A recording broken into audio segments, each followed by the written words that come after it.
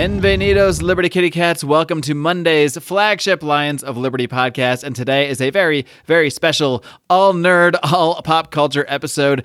And this episode is not only listener produced, it is also listener sponsored because our first sponsor comes from our friends, the Scarif Scuttlebutt. Whenever you're not listening to your favorite libertarian podcast like this one, you might want to check out this No Shills Star Wars podcast. These guys talk about everything in the genre, from the movies to the books, TV shows, video games, everything and everything. They do big, deep dives into the saga, not just skimming the surface. And they get into other areas as well. They talk about politics, propaganda, philosophical ideas like fate versus free will, all the ideas that crop up throughout the Star Wars mythology these guys tackle, and they are in no way afraid to speak their minds. Please do give them a follow on Twitter at Scarif Podcast. That's SCARIF at Scarif Podcast. And they, of course, can be found everywhere your favorite podcasts are found.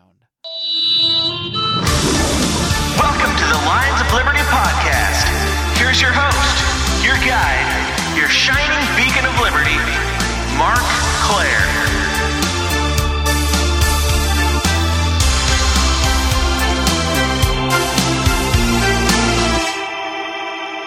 All right, kitty cats, welcome. And it is time for this month's Nittany Level Special, where one of our $50 per month patrons gets to choose a topic for today's show, essentially gets to be the producer for the day. And with me now is this month's Nittany Level producer, Michael Wharton. Michael, are you ready to roar? As always. Excellent, my friend, excellent. And before we get into your choice this month for us to look at, you actually chose a movie for us to review, which is exciting because I've been waiting for someone to choose a movie for us to review for a while now. We'll get into that in a minute, but first I want to learn a little bit about yourself. How did you get into libertarianism, libertarian ideas, and how did you find the greatest libertarian variety show on earth here, Lions of Liberty? All right, so it really starts from my childhood. I was the bullied kid. I was the one that, just kind of always felt weak and lonely all the time. And so, one of the things I always promised myself in the future was that I never wanted to see anyone like that, have to go through that in the future.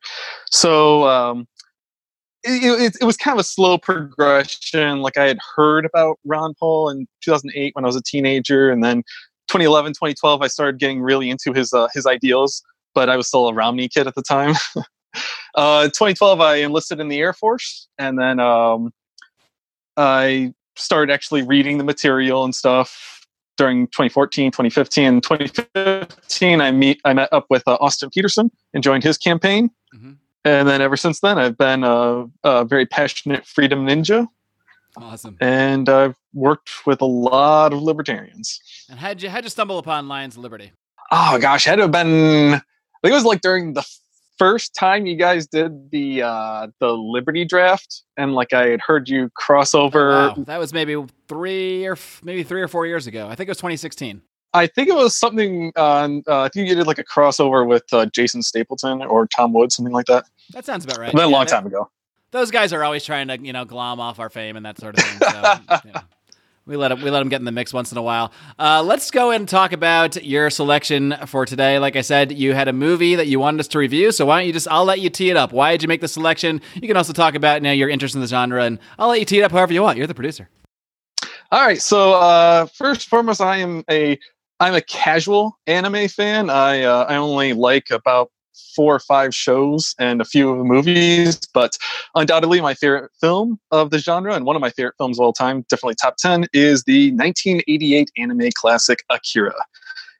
With that movie, it is one of the most influential, not only of its genre, but probably in all of movie history. As since the 32 years it's come out, it has influenced some of the biggest films of all time, some of the most popular shows, and many of its attributes still are lingering in today's Hollywood and across the whole world.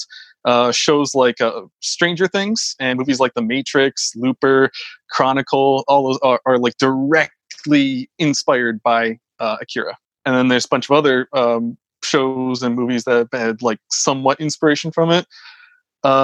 Many of its iconic scenes, including the most infamous, which is the bike slide, is actually directly parodied at least a dozen times in popular culture. And one of the probably the biggest thing to come from it is this is where we get in anime the infamous rivals screaming each other's names at the top of their lungs. So, which I think is a requirement for every anime film or cartoon or what have you. Yes, for sure. Why did you specifically choose this for this Libertarian podcast? I don't want you to spoil anything because we're going to go through the whole movie in just a few minutes here. Oh, for sure. But maybe just give a little teaser of some of the reasons that you're seeing some sort of libertarian themes through this movie too. So, if anyone is not familiar with the film, although it starts off in 1988, same year it came out. Actually, the date listed is the day it came out in theaters in Japan. And in the beginning, Tokyo is destroyed. And then, so it picks up 31 years later in Neo Spoiler alert, Tokyo. but that's just the first 10 seconds. So that literally is the very beginning of the movie, yes. So before you even introduce any characters. So it's set in 2019, the far-off future.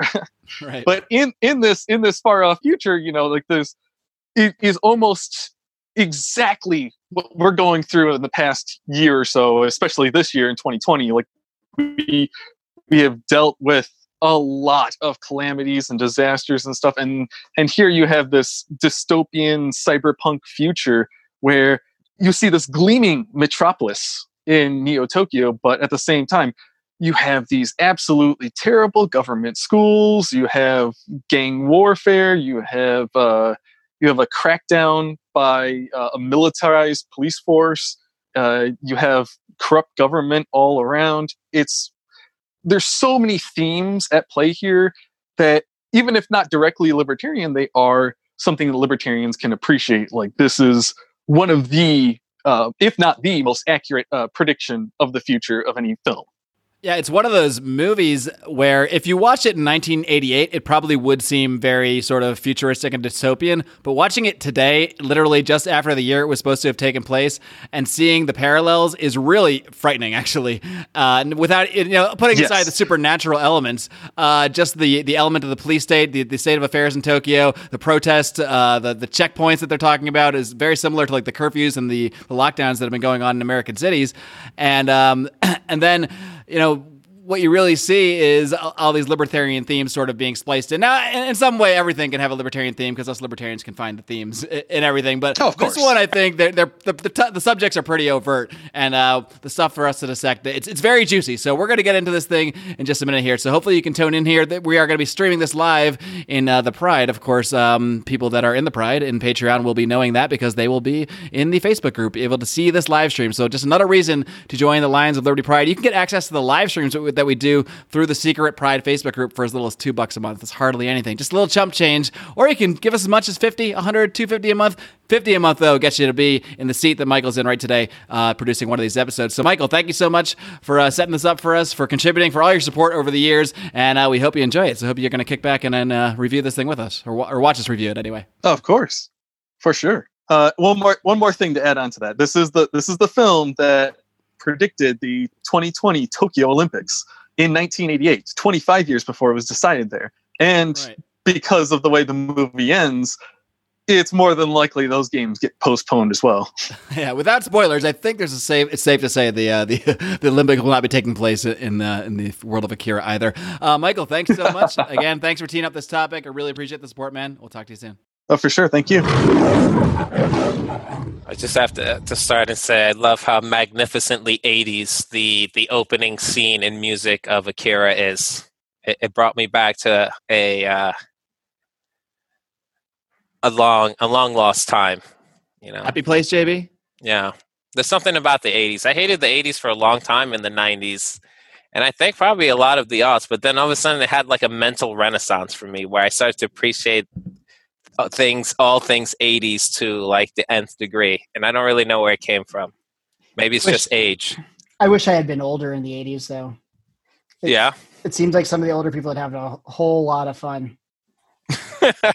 Well, I think this is all prescient commentary, so I'm going to say that this show has already begun. You have heard the voices now of JB, Dr. Science Lubin, and Howie Snowden, the godfather of Lions of Liberty. We also have here for this very special Nittany level review of Akira, I've also got from On the Run, his recent venture, Remzo Martinez. What's up? It's one or the other. I'm doing good. It's great to be here. I gotta say, when I heard someone was wanting to talk about Akira, I was like, God damn, it's been a while since I've seen that film, but got to watch it again, and The timing's perfect if you've never seen it before, or if you want to go back and rewatch it. This is almost the same conversation as the pre-show chat in which we talked about the Watchmen show and how the timing on that now, watching that now is mind-blowing. I haven't seen it yet, so I don't want to be spoiled too much on it, but I'm looking forward to it. And yeah, a lot of stuff like this. I find a lot of movies from like the 80s and things like that now, I look at them and I'm like, whoa, this is kind of what's happening. I mean, Has They Live ever been more relevant of a movie? I just watched that this weekend for the first time. It's so good. I had a good weekend watch. I watched V for Vendetta, They Live, and Monopoly on Violence. You were on a roll this weekend. I almost threw an Eyes Wide Shut too to get. Did your wife have plans? Like, why are you spending so much time in the hole watching? Yeah, she watched with me. Oh, that's even better. That's great. That's a good wife right there. Yeah, I just got through Escape from New York for the first time. I've always seen Escape from L.A., which I thought was okay, but Escape from New York is, one, not only better, but two, probably has a lot more parallels with what's going on right now. I also finished Black Summer on Netflix. It's a spinoff of Z Nation, and right now I'm on season 2 of Z Nation on Netflix as well. So it's really funny. Like you watch the first episode of Z Nation. This isn't a spoiler, but as they're recapping what's happening, it's like a massive virus has gone around. We think it's from overseas. There are riots in the street. We can't find the president. You need to go ahead and fend for yourself. This is This is like a apocalypse extinction level event. And I'm just like, is this Fox? I feel like what's happening now has been in so many like pop culture science fiction scenarios that we've seen that now it's just like, where are we now? Were we just in the Matrix the whole time? Have we been programmed for this I just scenario? watched all 3 Matrix movies this weekend too. Man, you really Did you many sleep? hours are in the weekend? Well, I mean, so it was the big stay at home and do meth weekend for Howie and the wife. V for Vendetta and They Live, are kind of like the government's screwing with us. But then I'm like, what if this isn't even real at all? I'm like, I should watch The Matrix again. So that could be what's happening. Everything just seems like the serendipitousness and the synchronicities. And word of the day, serendipitousness. That's not a word, but it should be. Well, it is now. It should be a word. It is on this podcast, my friend. I will tell you that. So this is the first time I saw Akira. I think Howie is the only Akira virgin here. Is that correct? Yeah, I'm not really an anime like weeb dudes. I didn't like it. I'm sorry. I might be the only one. Howie's skipping right to the review, right to his review of it. I didn't like it. I mean, I was looking for libertarian themes, and it's like no one's a libertarian in this movie. Like these people are all awful, and that might be part of why I didn't like it. I didn't like any of the characters. They all seem to be like terrible people. Nobody followed the nap. That's pretty much true. Yeah, because even the hero of the film, I guess that would be Kaneda probably. I mean, he's like a thieving street punk. Yeah, I suppose exactly. He's the protagonist. After he got his powers, he became way less likable. Like he became such a dick. You're mixing up Tetsuo. Howie's already.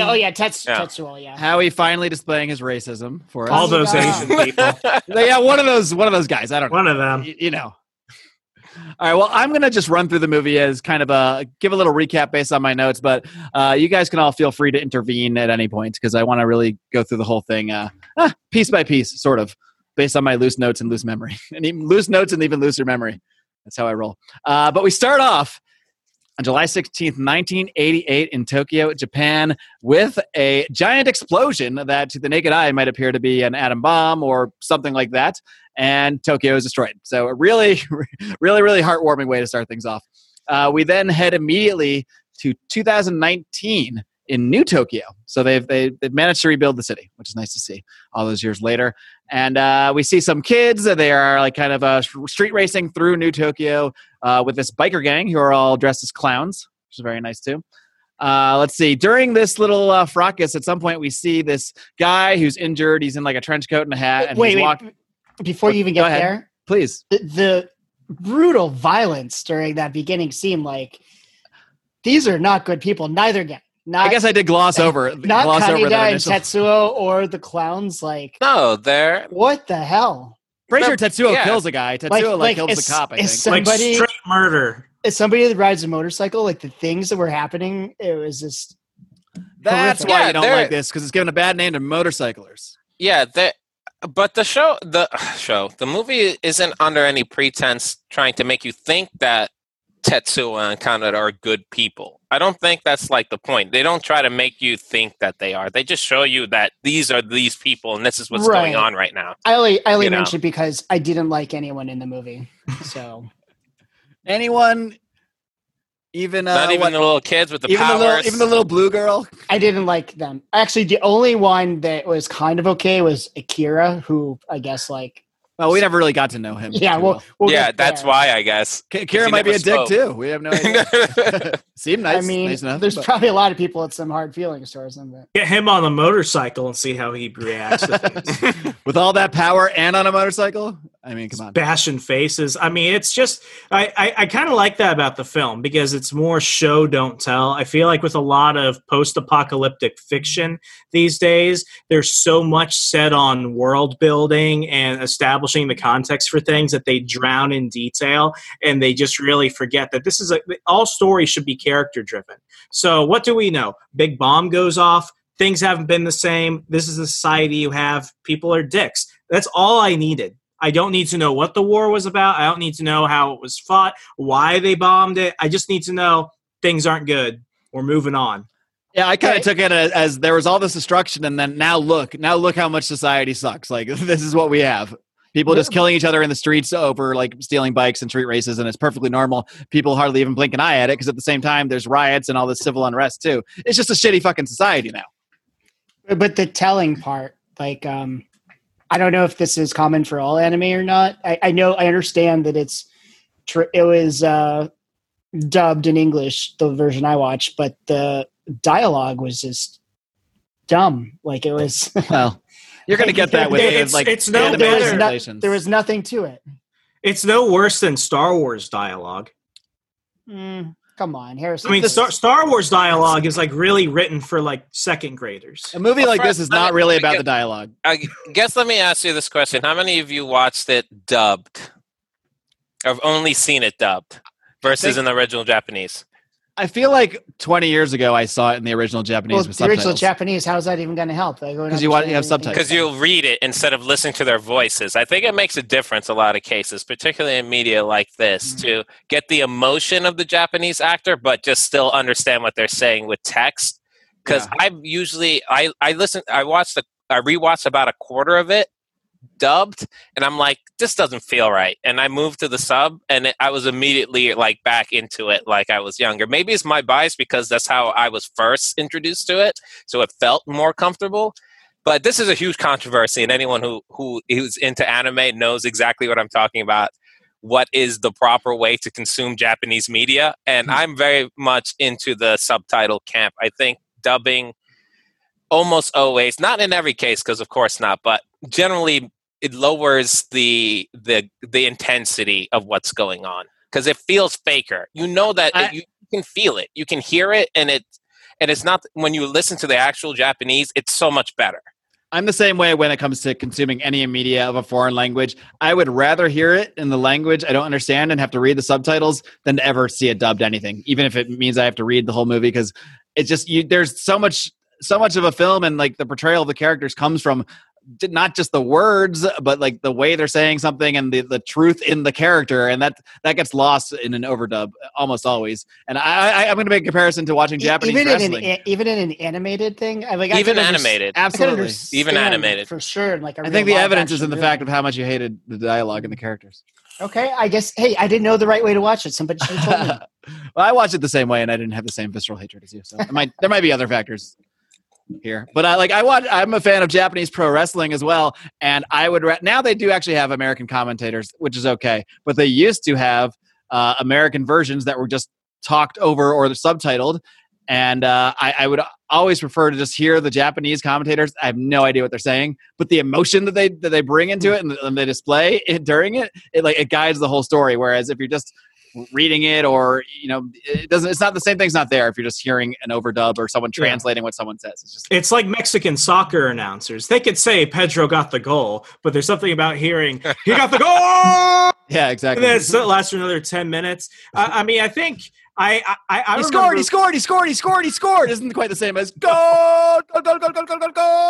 2 hours later. Yeah, I think we're out of time. I read I read the first couple Akira graphic novels in like high school. And what I do know about the film, and this is one thing that's frustrating for people that grew up as the comic was coming out in the mid 80s, the film is the first half of the second book with little bits of the next 3 volumes, and then the second half of the last. Because the thing that is frustrating to a degree is that the creator of the Akira comic also directed the film. And as he was doing the film, he was actually still writing the comics. And the series didn't end until 1989. So in a way, it's like Game of Thrones. The movie ended before the series, huh? Or yeah, absolutely. And I mean, that's the part that's frustrating. And, you know, to a certain degree, it's almost better that at least he had his foot in both, because both the comics and the film, you could say, are both true to their original intention. They're almost 2 different stories, but it's not like one got watered down because of the other, because he was trying to pace himself with it. He had 5 years after the film was released. But going back to the dialogue, the one thing I do have to say about the film, and getting to watch it like almost, I want to say, a decade after I initially did, and even read the original manga, the animation is so much better than anything that's getting put out right now. Like, you look at how everything is hand-drawn, the way that the characters move, the level of detail that's put into just the background alone. You look at anything animation, even coming out of Disney these days, and either film or TV. I think it did set some record for like the number of frames of animation, because they really put like a lot of detail into it. For like every 2 seconds, it took like 4 hours of work or something like that. Yeah. I have noticed in recent times cartoons just look ridiculous. Like I really do not like the animation style going on in today's world. I can't watch any of they're also meant for like smaller children, but like I tried to watch Marvel's Spider-Man when the first season came out on demand. It's the current Spider-Man series that's getting put out through Disney. And I remember when I was in middle school, I had the Spectacular Spider-Man, which was then through Sony explicitly. And just the level of effort that you see in both series, it's completely like they're not comparable. The Sony Spectacular Spider-Man, I mean, the storytelling was great, the voice acting was remarkable, and the animation itself was just really different from what you saw in other superhero cartoons. Now, for Marvel's Spider-Man right now, it's like there's no detail in the background, all the voice actors are the same, the stories have like nothing interesting about them, and it just looks like something, it looks like something you would see on YouTube from like a fan film in the mid-2000s. Yeah, but obviously not Into the Spider-Verse, because that was amazing. Completely different. Into the Spider-Verse was remarkable. I think that should have gotten Film of the Year. I would say it got Best Animated Film in 2018, but I will say what like Into the Spider-Verse is now is probably what Akira was during that period in animation, because all we really had was Disney, and then DreamWorks isn't going to come out until 1996. And you look at it like Akira still is better than anything that DreamWorks put out, and DreamWorks was remarkable with their animation. Similar to the Spider-Verse, like the style of animation there was kind of meant to give you the feel of reading a comic book only in a movie, and I think that the style of Akira is sort of meant to reflect the style you're going to see in the comic book. So I think that's kind of a similarity there as well. Absolutely. I mean, I think it was Ridley Scott when he did Blade Runner. He was remarkably influenced by Akira, and I went back and watched the new Blade Runner 2029 or whatever, and I watched that and then Akira a few days apart, and I mean, there's just I think animation gets really less credit than it deserves, because it's seen as a medium for traditionally the stereotype is it's a medium for like kids and stuff like that. But you look at a lot of the cartoons that people are consuming now, they're more for a mature audience. They're more adult based. And we've seen that in both animation and comics. So, I mean, you look at the amount of stuff that you see in the background of Akira, from the signs to the background characters to the billboard ads to the holograms and stuff. It is still, I would rather see that and see so much more life to the background than what you see in Ridley Scott's Blade Runner, both films, because it's just so dark and there's not much they can do unless you're on the street level. It's almost like there's a whole world there, you just don't see it. Akira throws everything at you. So not to get too sidetracked, but just talking about the medium, I don't know if Howie's any middle of you- name is sidetracked. So I don't know if any of you guys have experienced this before or not, but I used to read a lot of comics. I would, every week when the new comics came out, I'd go to my comic shop, buy them all. The store closed down, and I was like, oh, you know what? I'm going to get the digital versions and just read them on my Kindle. And after like a month or two of that, it wasn't the same, and I just kind of stopped. I'm like, whatever. There's enough comic shows and movies and stuff. I only read comics digitally, but I do miss it's out of pure convenience though, and I do miss the feel. It's not the same at all. Like I really, I don't know. I walked through the rain yesterday to go to my comic book store and pick up Dark Knight's Death Metal issue 1. I'm a paperback purist. It does seem more like it took me a while to get on the ebook bandwagon, but I definitely like reading books more than comics. There's something about comics that doesn't feel right when I'm using it in ebook format, but I still do. I jumped on Marvel Unlimited, mostly probably due to Mark Clare singing its praises, and I've been reading comics on there, and I like it. I'll continue to do so, but I do JB feel sounds like a prime something... candidate to listen to Remzo and I's new comic book podcast that's coming very soon. It's like there's something doesn't feel the same, and it's not as bad when it's a novel, when it's just text. Yeah, so I guess I can sympathize with that. Something I can tell you from having seen the numbers for both of my books, I sell more digital copies of both my books than I do physical. But the one thing I've heard time and time again is that people are less likely to finish the ebook version, whereas if they have the print copy of it, they're more likely to finish the print copy. That I can see, because when it comes to regular books, sometimes I have like 8 that I'm reading on my Kindle at once because it's so convenient. There's no limit. So I'll start one and I'll be like, I don't feel like reading this anymore right now. I'll come back to it, and I might never come back to it. But if I'm carrying around one physical book with me, like I used to do, I'm going to finish that book. So that makes sense. Something I'll read more than once or will refer back to, I need the physical copy.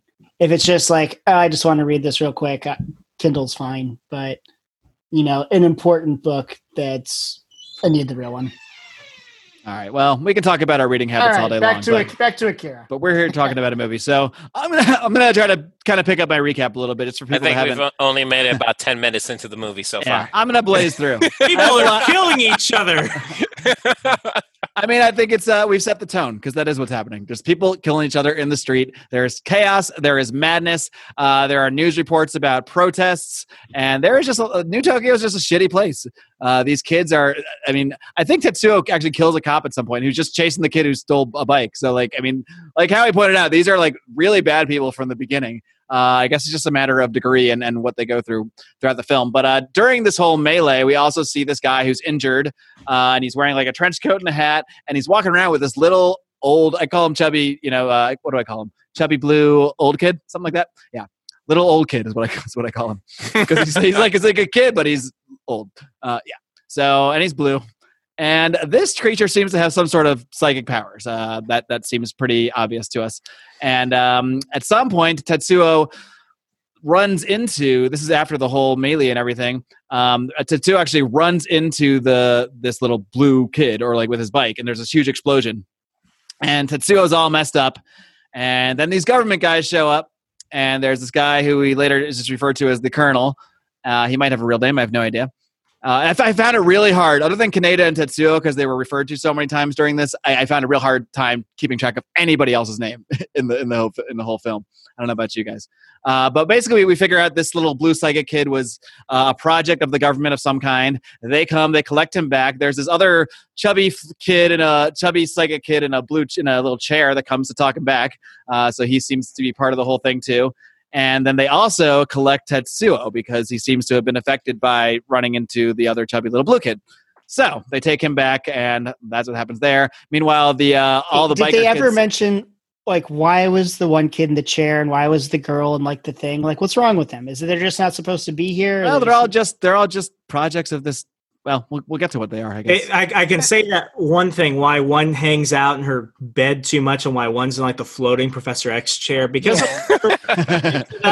they've got some degenerative, something going on. Like because of they're so overwhelmed by their powers, they've lost basic skills, like being able to walk around without being like narcoleptic, or at least being able to move like the small little Professor X kid who can't walk, obviously.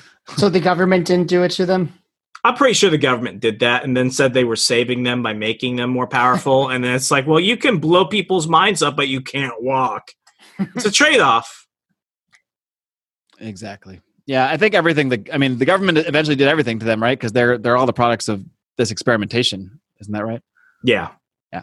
So, anyway, blah blah blah. The kids all get arrested and go to the police station, and they tell the cops they were just like out visiting grandma or something. And there's a guy in this police station, by the way. I love this scene. The police brutality that goes on in New Tokyo is just unbelievable. It makes what's going on today look very tame. There's just people in different. They don't even take them into a room to beat the shit out of people here. They have them in the little cubicles and they're just just in multiple cubicles at once. These cops are just beating the shit out of people. This one guy shows up with a grenade, who's I guess there's some kind of resistance movement of some sorts, which is related to all the riots, the student protests, and they beat the shit out of that guy. There's just police brutality galore in this place. I gotta say, the one scene right before the grenade goes off that I love is when they call the one cop old man, and he's like, "Old man, I'm only 25," and it's like, oh my gosh. I know it's a cartoon, but he seemed older than me. That's what makes it so funny. It's like there's this meme that goes around like some army Facebook pages and stuff where it's like, I'm only getting out in 4 years, and it shows like this older black man who's like a E4, a specialist, and it's like Specialist Colburn, age 23, and I'm like, oh my gosh. Dude, I was a specialist when I was 24. Yeah, but did you look like a 24-year-old or did you look older? I don't know. I met this dude. That's a long time ago, man. Okay, I met an E4. Anyway, pull up some old pictures. I met an E4 one time, I think like 3 years ago, who looks like he was in his 30s. He had some like spotted gray. No, I didn't look like that. No. And he had like bags under his eyes. He had 3 kids, been to Iraq 3 times. And I'm like, how old are you? He pulls out a cigarette. I'm 24. And I'm like, I joined right after college, and since I had a degree, I came in as a specialist. So gotcha. Yeah, but no, I think that scene when he's like, I'm only 27. That was funny. That was funny. So the job ages you. At the beginning of the movie, I thought it was really boring, but it definitely picked up near the end. I started to get interested, and it got better. How much murder has to happen for you? Boring. The first 10 minutes is all the bike races with killer children clowns. Kill people. So children killing clowns. I mean, for me, if I don't care about the people, it's like, whatever. Like, it all comes back to how he hated the characters because he can't. He doesn't like the dubbing. Wanted them like they need to emotionally invest me in the people getting killed, or I don't give a shit. Well, to me, it's just like, some apocalyptic Japanese. Why do you give a shit about the people in Yemen being killed? Because you don't know anything about them, but you care about that. So why is it different in the movie? Howie has no way to answer that. I've trapped him. Yeah, you're right. If they're anything like the people in New Tokyo, maybe I'm not against this one. Damn it. I was trying to get Howie to respect the people of New Tokyo, but instead I just got him to stop caring about the tragedy in Yemen. So had the reverse effect. Oh, well, what are you going to do? During this whole thing, Kaneda helps this chick get out of the police station. And boy, he is putting the Mac on hard with this one. But she disappears behind a bus in classic, movie style. We also see Tetsuo back in the lab. Stop. All right, stop. And when she blows him off, he's like, "You bitch! What a bitch!" And I'm like, "Holy shit!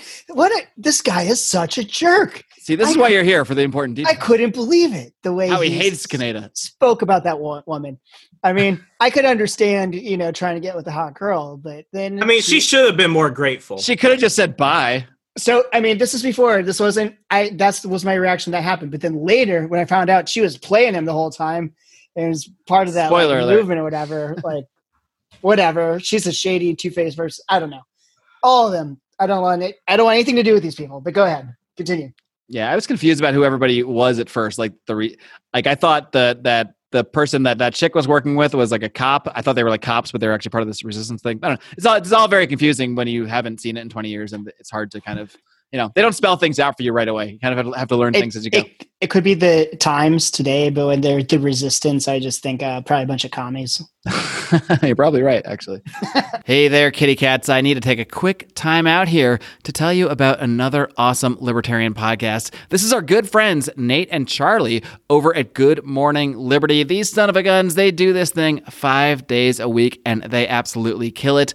These guys are both musicians, and they both actually own a business working in the healthcare IT industry. So they've seen a lot of what goes on in a highly intervened in market like healthcare. So they have a lot of great insights, and they really do a bang up job talking about current events and really speaking to a lot of the news that's in the headlines and filtering it all through the ideas of liberty and kind of shutting down socialist solutions that come up. So you can find more by subscribing on all your favorite podcast app. Wherever you listen to this one, you can you can definitely find Good Morning Liberty, or you can check out their website, BernieLies.com. What a great name. Head over to BernieLies.com or search for Good Morning Liberty. You are not going to regret subscribing to this awesome show.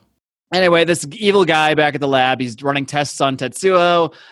He's telling the colonel that he's seeing a really weird pattern come from him, and they're having this whole conversation, and they refer to whether they can control the power of God, which they name as Akira. So I think that's the first time in the movie we actually hear the word Akira. We don't really know what he or it is beyond that at this point. What did the guy say? Maybe, sure. Yeah, he was like, perhaps. Let's find out. And the military officer in charge is like, all right, just make it happen. Like, all right, dude, if you're... Is that classic military stuff? Like, should we be doing this? I don't know, just do it. If your scientist is like that unsure, you just need to step in and like do something. That's poor leadership. I couldn't believe he just let that go on. When you're dealing with children that have the power to blow people up, you'd think you'd have a little bit more caution. Well, when he's like, do you think you can stop it from destroying our whole civilization again, like the last time? And like, well, maybe put a stop on that, not be like, make sure you do and walk away. I don't know. Maybe just get one yes or something like that. One definitive yes. We then go back and see the kids at school, and much like the police station, the schoolmaster is also abusive as fuck. These kids are getting the shit beat out of them at school. Like this, I wish more schools would beat their students. I really, as a libertarian, I used to disagree with that, but I'm starting to think children aren't people. I don't know because I've never been there. Is Japan just like this? Do like the schoolmasters and the cops just beat the shit out of people? On a scale from like the teachers have no control, be very Catholic nuns, it's somewhere in the middle. Yeah, I think definitely in the 80s they were more amenable to corporal punishment than we are definitely now in school. It's not even portrayed. Probably was in the Korea, 80s. It's not even portrayed as a bad thing here. Like it's not like, oh, look at the horror. It's just like, here's school. Well, it's like, if I knew these kids were part of a biker gang murdering clown people in the morning. Well, yeah. I'd probably beat them too. Yeah, is this all like? Did that was happen at like 2 a.m.? They murdered them at night. Yeah, but then they would go right to the police station and right to school. Man, what a day! It's all in rapid succession. Life sucks for these people. Getting beaten by your principal is the least of their worries. It's probably a nice reprieve, actually, from what's going on in life. Like, I could have been beaten by the cop instead. I'll just get beat by the teacher. I don't know. I'm probably a poor libertarian on this, but a little bit of corporal punishment's never really bothered me that much. No. That's your one deviation? I thought it was going to be asteroids. No. It's, I guess, whatever. I'm not a libertarian. Everyone gets one, two, not two, Howie. All right, just take away the term. I don't give it. Howie's no longer libertarian declared. I mean, like, it's not the worst thing in this world that the film has showed us so far. By far, it's probably the most. Well, they could have kids killing each other is probably worse. Yeah. Like the stuff that they've done, like in the first 10 minutes, is worse than like 30 seconds of them getting punched by the assistant principal. Yeah. To me, if you they saw a suicide bombing literally right before. Maybe this whole movie was to normalize police brutality and schoolmaster brutality in Japan by making the kids look like pieces of shit. Was Soros funding this?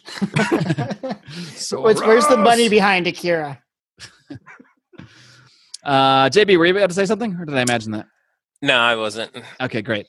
Perfect. It's like, who are these people? One last thing on corporal punishment. If you're causing injury, it's wrong. If it's just like a little bit of pain, come on, that's fine. The kids need that. Agree. Like, if I act up, my mom gave me a slap in the face, I deserved it. It's not like... This is a different thing we're talking about here. We're talking about corporal punishment in school, having like Yeah, your principals, administrative parents staff, and your and school is a teachers just different beating thing. the fuck out of you because they didn't like what you did. Well, I don't think you would here's the be thing. okay with Where that. are the parents? The parents aren't there. The parents aren't there. So I'm lucky. In my high school, our detention was called JUG, Justice Under God. But, like parents that went to that school, I knew from them when they were younger, like they'd have to do things during JUG, like kneel in rock salt, or like one guy went to the principal's office and like mouthed off. He just like knocked him out. Okay, like the knocking him out part, I could see that. The kneeling and rock salt thing, that's excessive. So maybe the Japanese in this case are onto something. Just smack them a few times in front of their friends and you're good. Still a fan of Catholic schools, by the way. Anyways, Mark, continue on this. I would love to see Howie as a Catholic schoolmaster someday. Just something I'm knocking kids out left and right. Just a sitcom. Just a little sitcom script. If I could go back in time, Floyd Mayweather of secondary education, Howard Snowden. So I heard that story from my ex-girlfriend. You guys know Jamie. Her dad went to school there, and he was going to detention. He was like in line where they're going to find out what was wrong, and the dude in front of him like mouthed off to, I think it was Brother Lemon, same guy at the school when I was there, and he was just like, "What did you say?" It's like boom, and her dad just like stepped over him to like see what like is. All right. Back to Akira. The kids are getting beat. Back to the film. At the hospital, a nurse, I find this interesting. He was like this, they're wondering if they can even like harness his power. They're getting all these weird readings from him, but they just put him in like a regular hospital room after that. Anyway, at the hospital, this chick goes to check on Tetsuo and he is gone. So, and then he shows up at this, there was a girl back at school who was asking about Tetsuo, and they're like, I don't know, he took off, whatever. His friends didn't seem to give a shit about him, by the way, at all. They were like, I don't know where he is, whatever. He got blown up by some kid and taken away, whatever, who cares? A typical Tuesday night. Yeah. Anyway, so Tetsuo does come up to this chick or kind of seeks her out. And then what happens then? Where was I? He just shows up. He's got this bandage on his head. And then back at school, Kaneda's bike is stolen by none other than Tetsuo. So is it really Kaneda's bike since he stole it? Well, Did he steal it? Yeah. It's the bike that has been acquired by Kaneda most recently through the rules of the road. Like in the beginning when Tetsuo was like on it, and he's like, steal your own. It's your motorcycle when you beat the owner in the face. I think that is the rules of New Tokyo. It legally hey, that bar in the very beginning though seemed like a cool place to hang out. It did. I think we should go there. I'll give if it you're that. doing crystal meth, like jeez. And now we know the kind of bar. If I lived in New Tokyo, how he likes to. If I lived in New Tokyo, I'd be doing crystal meth. You probably would if you lived in regular Tokyo, Howie. That's how you get the superpowers. The ones to blow up people's minds at that point. I certainly wouldn't do it in Singapore though. You don't know what's in that stuff. No, I mean you go to jail for life. Yeah, no, you don't want to even spit gum on the ground. You're screwed there. Imagine if you stole a bike. That is not all Michael Fay did, by the way. Remember that? Who on this show remembers that? His even public, his cane. The guy that got cane. I remember that in Singapore. That wasn't. Yeah. He was vandalizing cars and stuff and spray painting things. He deserved some lashes. So what he got was mercy, basically. Kinda, right? Because he didn't have to go to jail or anything. They made such a good deal out of it. He got some lashes. If they asked me if you want to get caned or spend time in a Singapore prison as an American, cane me, baby. I'm gonna take the cane. I bet you Singapore prison's pretty nice, though. Actually, I don't know. As a foreigner, I don't want to spend like one day in a foreign prison or a prison period. Like I don't People care. from Singapore. I fear Howie amidst the Mad Max utopia. I definitely this is when the warlord comes out. What did he do? He stole some bread. Give him some lashes. Punch him in the face. It's just a little corporal punishment.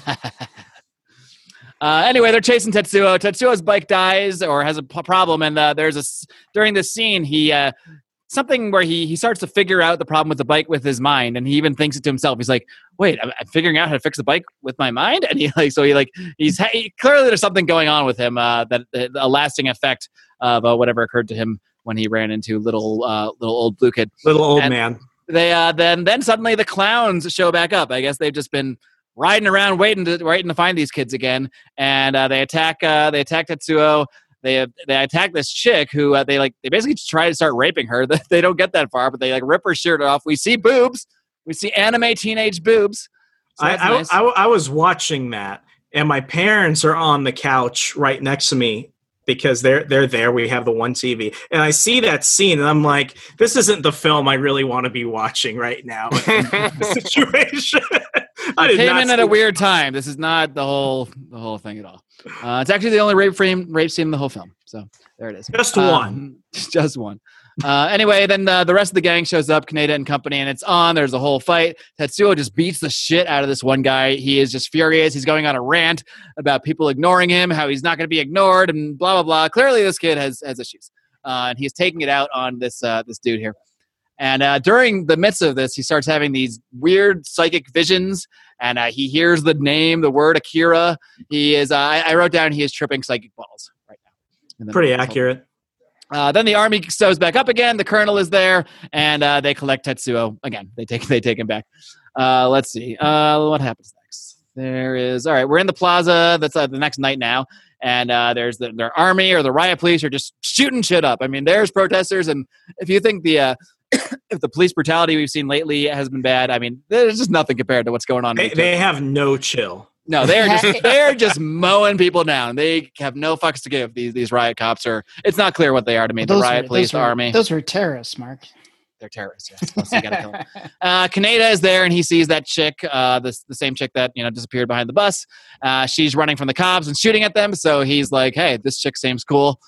She's shooting at cops, so I'm gonna chase after her.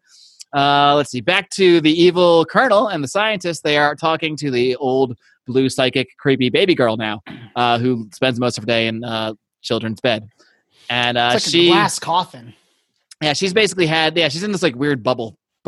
This is like some Psycho level stuff where Norman Bates has his mom in the chair and he keeps dressing her like, "Don't disturb mother." Except this one talks and it's a child.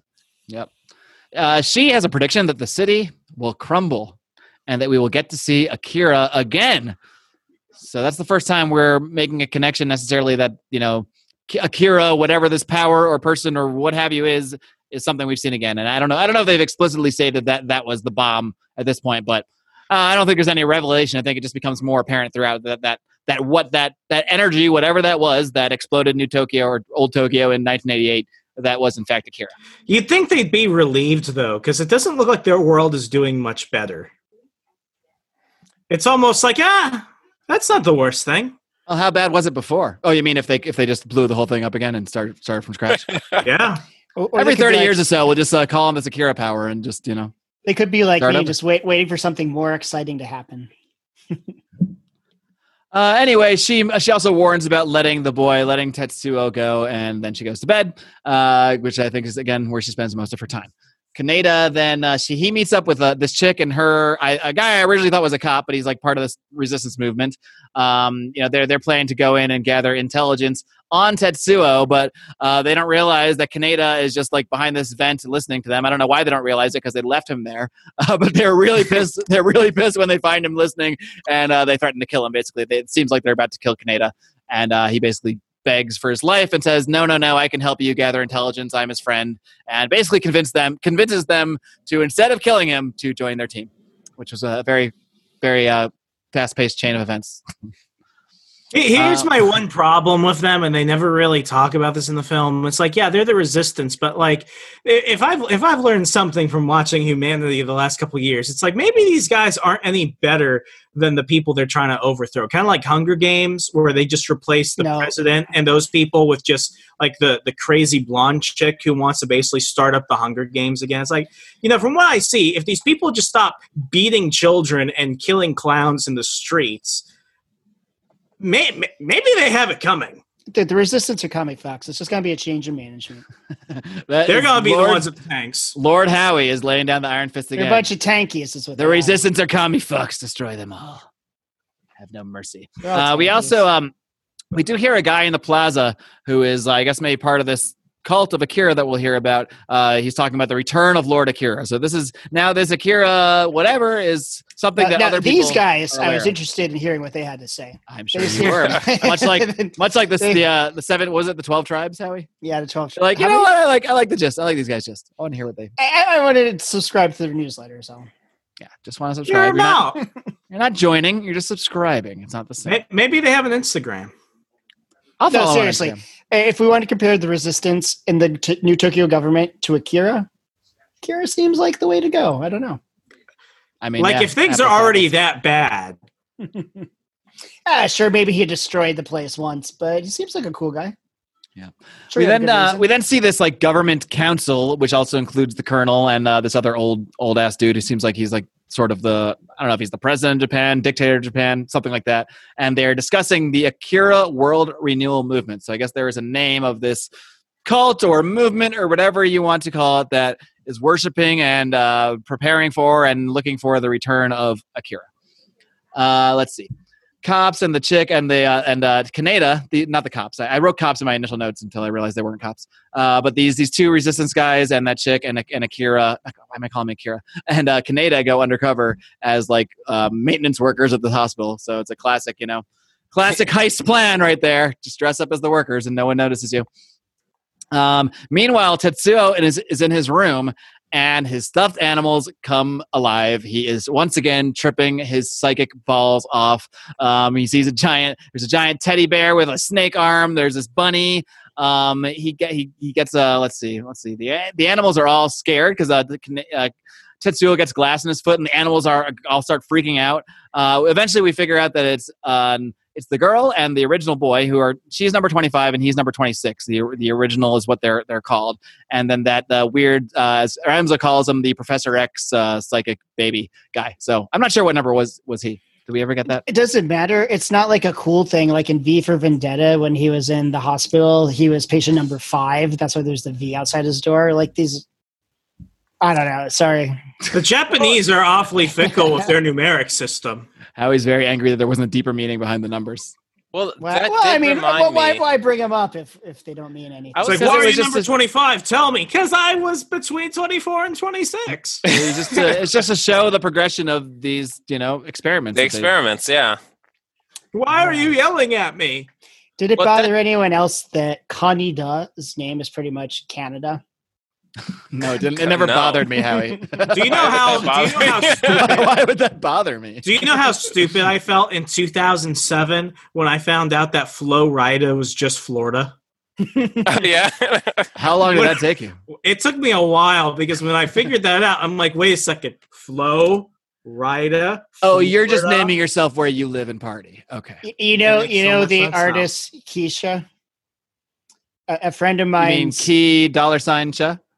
Yeah, a friend of mine's wife heard it. She was like Key Dollar Billa or something like that. Well, can you really blame him at this point? Who knows what people are called? At least she's not named like Elon Musk's kid, like some symbol 23 or M46 or whatever. I feel like that's just some troll I don't understand. That's like child abuse. That's almost worse than if they were actually physically beating. Pretty sure his kid will be all right. Yeah, really. That kid's going to space. He has no problems. That's the trade-off. He might be homeschooled. Probably. He's going to space. That's the trade-off. You want to go space first? You get a stupid name. Dude, somebody was talking about like wanting to leave the planet recently. I pulled up a tweet of mine from, I don't know, it was like 2013 maybe, where I was like, I can't believe they're casting Ben Affleck as Batman. Like, sign me up for Mars One. I've had it with this planet. I'm like maybe I was a little overboard 7 years ago. Joke's on them. Batflick was the best. Affleck was a good Batman. I can't deny. For the role he was in, there was not a good story around him necessarily. He was better than I thought he would be. I'll give him that. People flipped out about Michael Keaton being cast as Batman when it first happened. Oh, he was great. I know that's my point. I also think that's weirder, though. I think that's weirder. Than it feels weirder. It feels weirder until you see it. Yeah. Christian Bale is excellent, except for the dumb voice he did. Like the voice drove me nuts. Yeah. But besides that, he was an excellent Batman. And how can you really talk like this all the time? It must hurt your throat so much. That someone should have stopped him. I mean, it's cool to have a different voice, but it was just a little too ridiculous. Yes.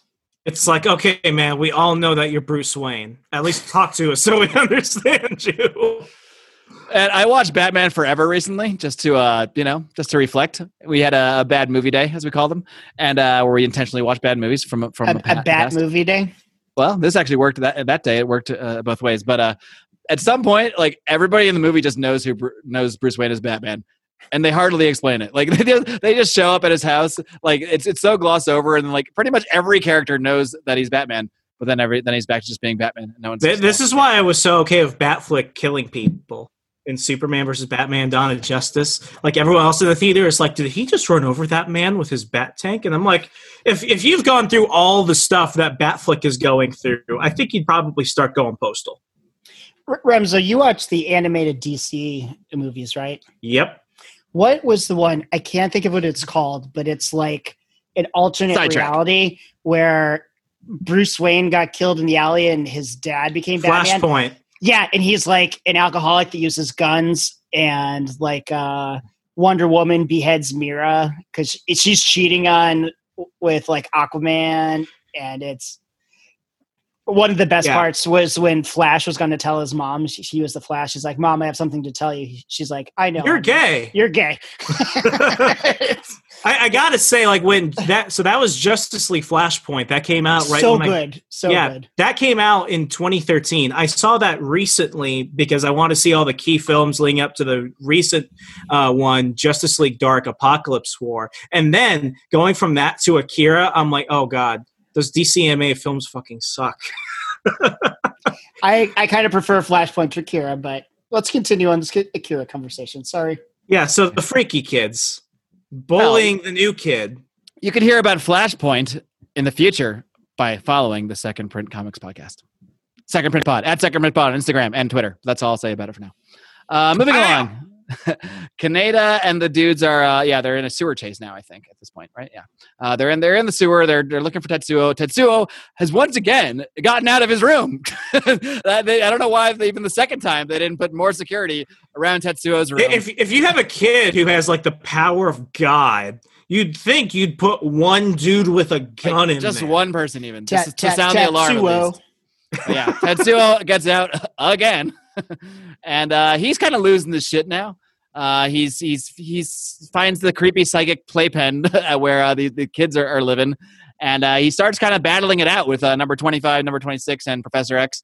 And he's just basically losing his mind, and he's really pissed off, and he's not dealing with these powers very well. He's really unhappy about where he is, and he is, you can see the old Tetsuo kind of fading away and being overtaken by the power at this point. What do you guys think of this whole scene where he's in there just I think those kids are racist. And he's got she says big people, the number 25 says big people like you should never use the power in the way you are, and nothing good will come of it. Oh, so now a big person can't use it, but the little blue kids can? Come on. It's because I'm not blue. It's not because of that. That's why when Howie first opened it and he said, oh, he got all these powers and became a dick, I was just about to say that he didn't become a dick. Tetsuo was always a dick. He was a powerless dick. Like Tetsuo was always a dick. He just now a dick with power. Like 2 days prior, he was literally killing people riding motorcycles. Yeah, that's the thing. Without a second thought. This is a guy who has a chip on his shoulder who dislikes pretty much his whole social circle, we find out. And all of a sudden, he has the power to do basically whatever he wants, and he's not going to act like a dick? Okay, let's address the 500-pound elephant. He was the dick among his group of dicks. So yeah, exactly. Why is his head so Jimmy Neutron-like? Well, it predates Jimmy Neutron. Why is Jimmy Neutron's head so Tetsuo-like? Oh wow, yeah. Boom. That kid had problems. During this exchange, Tetsuo asks, "Where's this Akira?" Because they heard reference. So he's looking for Akira. He doesn't even know what Akira is or who Akira is, but he wants to know what's up with Akira because he knows it's somehow related to everything going on with his powers. And then at this point, the Kaneda and the other resistance guys catch up, and there's this whole. They're all just in there in the playpen now, and Tetsuo is just losing his shit. He is crazy powerful and completely losing his mind. He doesn't care that he hurts Kaneda, who's there he's trying to talk some reason into him, and he kind of lashed out against Kaneda. He busts out, and now he is flying over New Tokyo, just losing his shit. What do you guys think about? Oh about, well, about I mean, maybe, let's not gloss over the fact that as Tetsuo is leaving the hallway after fighting the kids, he blows people up with his mind. Oh yeah, very very casually. Yeah, that's some Scanner Yeah, he Darkly does level kill shit. a whole bunch of people. And we can't forget about the confrontation on the roof between the colonel and the Japan Council, whoever those folks are. By all means, fill in my gaps. That was I didn't write actually everything kind of awesome. Because that happens like right when he escapes, right? Because that's when the colonel basically proceeds to do a military coup and take over. Yeah, you know? that was kind of awesome. Next, that might have been when I started to like actually get excited about it. He was about to start tossing people out of helicopters. They're like, "Oh, you're under arrest, Colonel." He's like, "Yeah, kill them." Oh, you were about to bring that up? He does have a good sort of interesting, maybe this is sort of a libertarian talking point in a way, but he tells all the soldiers, the colonel tells the soldiers, because it's first there's all these soldiers and the big government guy or the head guy or whatever. And, the colonel says he's going to strip, the colonel kills him and has his guys kill him. And then the other soldiers are just standing there like, what should we do? And the colonel just tells them, look, you're all puppets of corrupt politicians and capitalists. And he orders the arrest of all members of the executive council. And the soldiers basically just listen to him. They're like, yeah, he's right. We're all puppets of these assholes anyway. So whatever, we'll go along. They didn't realize that the colonel was backed by the CIA and this was a color revolution.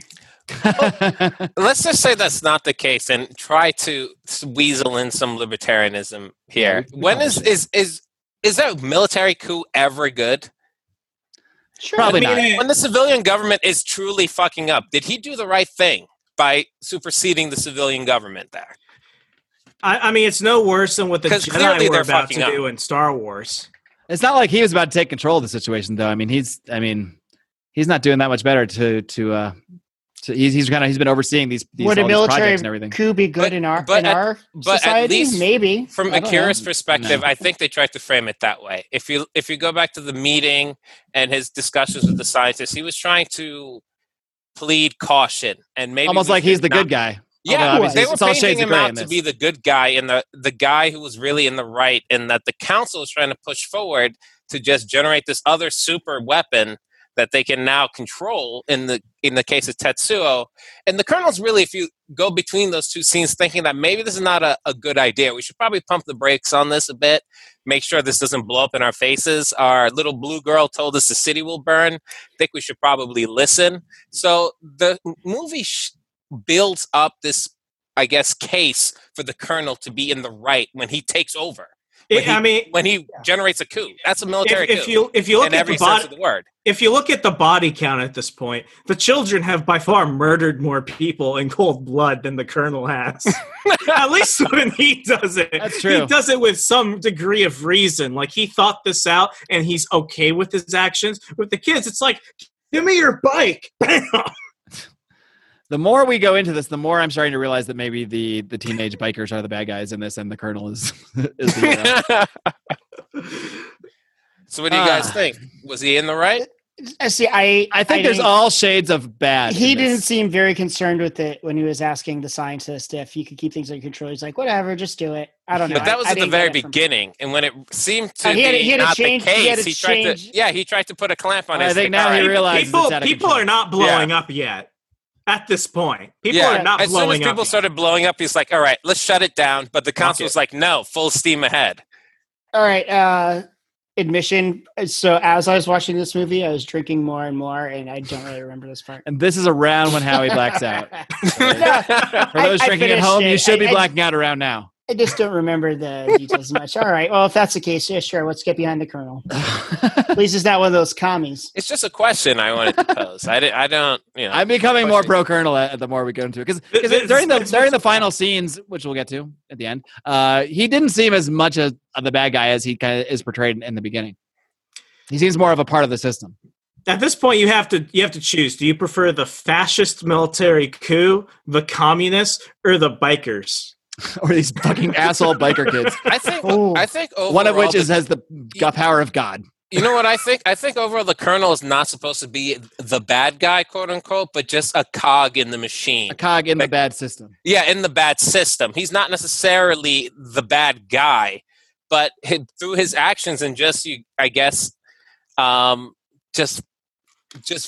negligence, just goes through the motions and perpetuates the bad things, but it's not really, he's not the one cackling in the chair, so to speak. He's just a part of the puzzle. And when he tries to break away from the puzzle, this is what happens. I think that's what his role is. That is the kind of hard-hitting scientific analysis that we bring you on here for, JB. Well done. Tetsuo then goes to the bar, the original bar, I think it was the same bar from the beginning that Howie wants to hang out at. Yeah, it is. And he orders some capsules. And by orders, I mean demands them from this guy. Wait, at the very beginning, when he first walked in the bar, was that one chick giving a dude a blowjob at the table? Probably. I don't remember the scene. But so. I don't remember, if I know anime like I think I do. Yes. It's going on. One thing about anime is, so I haven't really watched much, but my But wife, I can tell you my 14 most horrific. No, but my wife was watching some anime. It was called like The Ancient Magus Bride or something. I half paid attention. It was really just playing World of Warcraft, but it seemed better than this. I don't know. Has anybody seen that or other anime? Like, how does this? I've seen more than I can remember. And is this like one of the best ones of what you can remember? Well, maybe I was going to probably save that for the end, trying to remember. Because the first time I saw this, I was like 13, and I haven't seen it like since that age. That's why I was kind of excited, because it's one of those movies you watch, you never really watch again. At least for me. I feel like I have a different take because my first viewing was at age 40. Yeah, not many anime make me root for the military coup. So is that a good or a bad thing? Is it a convincing story? I don't know. In The Ancient Magus Bride, I kind of like this skull-wearing wizard. I don't know. It was more up my alley than this. It's like Gundam. It's like Gundam with the giant robot wars. It's like they're all pretty terrible. There are really no good guys in Japanese like post-apocalyptic fiction. It's just about people who just want to. Did you say there's no good guys in Japan? No, I said no, not in Japan. Don't twist my words. Don't twist my words. Fiction. This is how Remzo gets canceled. I tell you what, though, when I was at Pearl Harbor on like the tour and stuff, and that shit. I don't like where this is going. I was so angry at Japan. What? Go on. In Hawaii at Pearl Harbor. So then we can fast forward to when I lived in Korea. The Koreans do not like the Japanese. No, the Koreans of course do not. Like the Japanese. So you got along with them great. So I tried to I tried to fit in and be like, oh yeah, they bombed Pearl Harbor. You kidding me? I don't know. Whatever. Anyway, it's a classic Howie story. Well, coup has happened. This is just for the pride, right? No, this is a fully public, fully bonus show. So if there's anything you want me to edit out, don't tell me because I'm not going to. Yeah, never mind. I'm not going to bring up some Korean mafia stuff then. Oh, well, in that case, yes, it's just for the pride. Go on. Continue. Akira. Maybe we'll do a Korean mafia segment for the pride afterwards, if there's time. Howie causes international controversies. All right, let's get through the rest of this movie, and then maybe we'll talk about the mafia in Korea and whatever shady shit Howie did for them. I don't think we will. Well, I think we will, because I think you'll have another drink, and we will. What is happening? So, much like Howie, Tetsuo goes to order some capsules. and when his friends show up later, they show up at the bar. The bartender is dead, and Tetsuo is like lurched in the corner in the ceiling, just being ultra creepy. Did you kill him? You killed him. That's what they said. That's my cold open right there. Just how he's saying that. So yeah, the capsules seem to take whatever powers that Tetsuo had going on and just make him even more insane somehow. I guess. Roids. Yeah. Back in jail, because now Kaneda has been, they've all been kidnapped or not kidnapped. I don't think we can say that definitively. What? That it gave him more powers? Did that. Well, then what was the point of the capsules? I thought they were like some type of medicine or sedative because they're like the Four Locos of the Akira world. It might have been worse. That's how I took it. It might have been worse if he didn't take them. Maybe he would have just blown up the whole city right then if he didn't have a few. There's capsules. no way to know. There's no. Does he have the cape yet? No, we might get there depending on how many stories, depending on how many tangents Howie has. But back in jail, really excited about the cape scene. Go ahead. Back in jail, where Kaneda and his lady friend, whose name I never wrote down, are in prison. Kay. Kay. Thank you. She starts telling him about Akira. It refers to it as an ultimate energy. She discusses ancient memories. Basically, she's referring to an energy that is well before mankind, well before humankind, well before civilization, and all of this stuff. The beginning of the universe, essentially. That's the way I took it. And he said long ago, which I think he's talking about 30 years ago, he said people tried to gain control of that power. And some point in here, you realize it's not really her talking. It's not Kay talking. It's actually that the little girl, number 25, is sort of speaking through her body now. And basically, she's channeling this information to Kaneda. Is that a violation of the nap? I don't know. Does it cause any damage? I guess. Does it cause any damage? Saw some similar things like that. Does it matter?